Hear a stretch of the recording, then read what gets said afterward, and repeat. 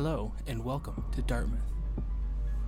This is a podcast where we explore some of the strange, peculiar, and often darker stories that surround the histories of Chipuktuk in Dartmouth, Nova Scotia. My name is Jess, and in this episode, Joanne and Shannon discuss attempted robbery.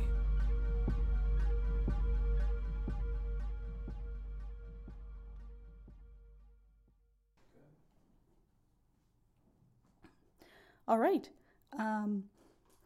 Hello, my name is Shannon Baxter, and I am the collections manager here at the Dartmouth Heritage Museum.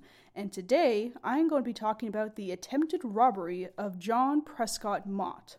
So, firstly, who was John Prescott Mott? He was a businessman here in Dartmouth. He started a chocolate factory in 1844, which was along the coast of the Dartmouth Cove. And he produced chocolate bars, hot cocoa. He also sold spices and actually also continued on to include a candle making and soap making part of the factory. And it was a very lucrative business for him, and he ended up being one of the most wealthiest men in Nova Scotia. So much so that it incited a case of blackmail. So, it started on January 21st, 1888. An unsigned penciled letter, postmarked from Halifax, was sent to John Mott, demanding $600 in gold. And if he ignored the demand or went to the police, he would be shot. So, just to give you perspective, like how much roughly $600 would be today, that's like an estimated over $18,000, essentially. So quite a lot of money. So what did Mr. John Prescott Mott do? So the letter continued that it had to be placed behind the door of the smoking room on the 8 o'clock ferry the following Monday evening of this letter. So John Mott did follow the instructions, other for two exceptions. He did notify the police, and instead of gold coins, he replaced them with copper coins. So clearly the man felt that he was well around enough, I can get away with this, and I'm not going to get shot. So quite bold of him. So what happened next is he continued on with this plan. He boarded the ferry to Halifax at the appointed time, and apparently he was followed shortly by a well-dressed young man, and on the ferry there was a man slumped near the back, seemingly drunk. Mott placed the money in the designated location and left the ferry on the Halifax side. The young man also left, only to board again for the return trip to Dartmouth. Again, he made to look as if to leave, but then quickly went back to the hiding place to the money and retrieve it. That was when the drunk, actually a police officer, sprang up and grabbed him. The young man ended up being a sailor, and since the letter could not be connected to him, he was acquitted of all charges. So that's sort of the end of the story there, but still it's just so dramatic of this whole... I can only imagine how the other people felt on the ferry to see all this go down, especially if the tussle when the guy tried to leave with a bag of money. So, and I'm assuming, depending on what their value was, the coins were returned back to Mr. Mott.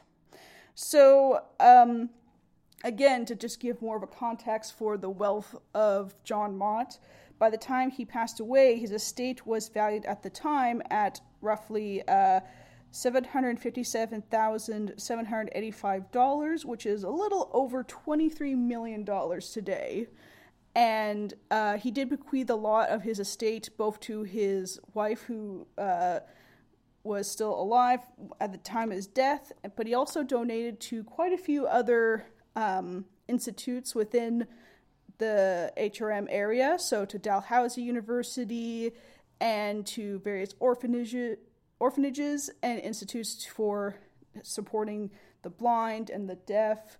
And anyway, so despite being a very wealthy man, he was also, at least by the time of his death, he was generous and tried to make sure to distribute it to those in need. So, yeah, that is the story of the blackmailing and attempted robbery of John Prescott Mott. That was a very interesting story, and I didn't know that story. What kind of strikes me is the trust that the would-be robber, or whatever you would call it, had in the postal service to get that letter there and to know that it would get there, that the money would be there the following Monday. Yeah. That's a lot of trust in the local postal service.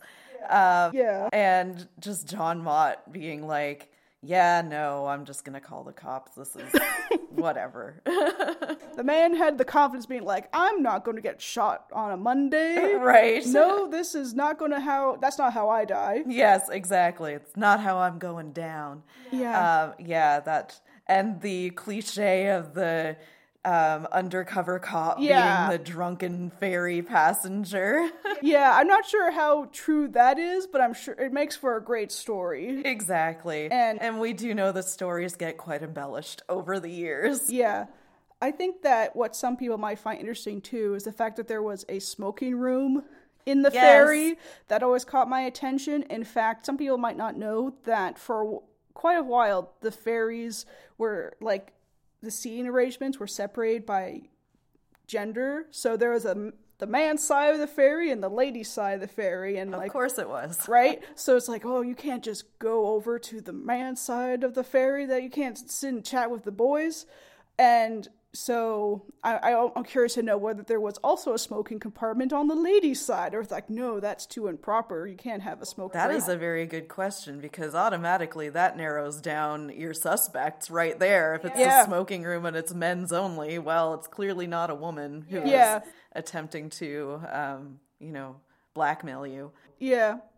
And also, fun fact about the ferries, like, I think at this time also they had a lot of room for carriages and later vehicles. So again, sort of, it would be a tight space, I would imagine. Right. About just sort of ferries were there. A lot different in those days than they are today. It's hard for us to remember that there were no bridges across the harbor at that time.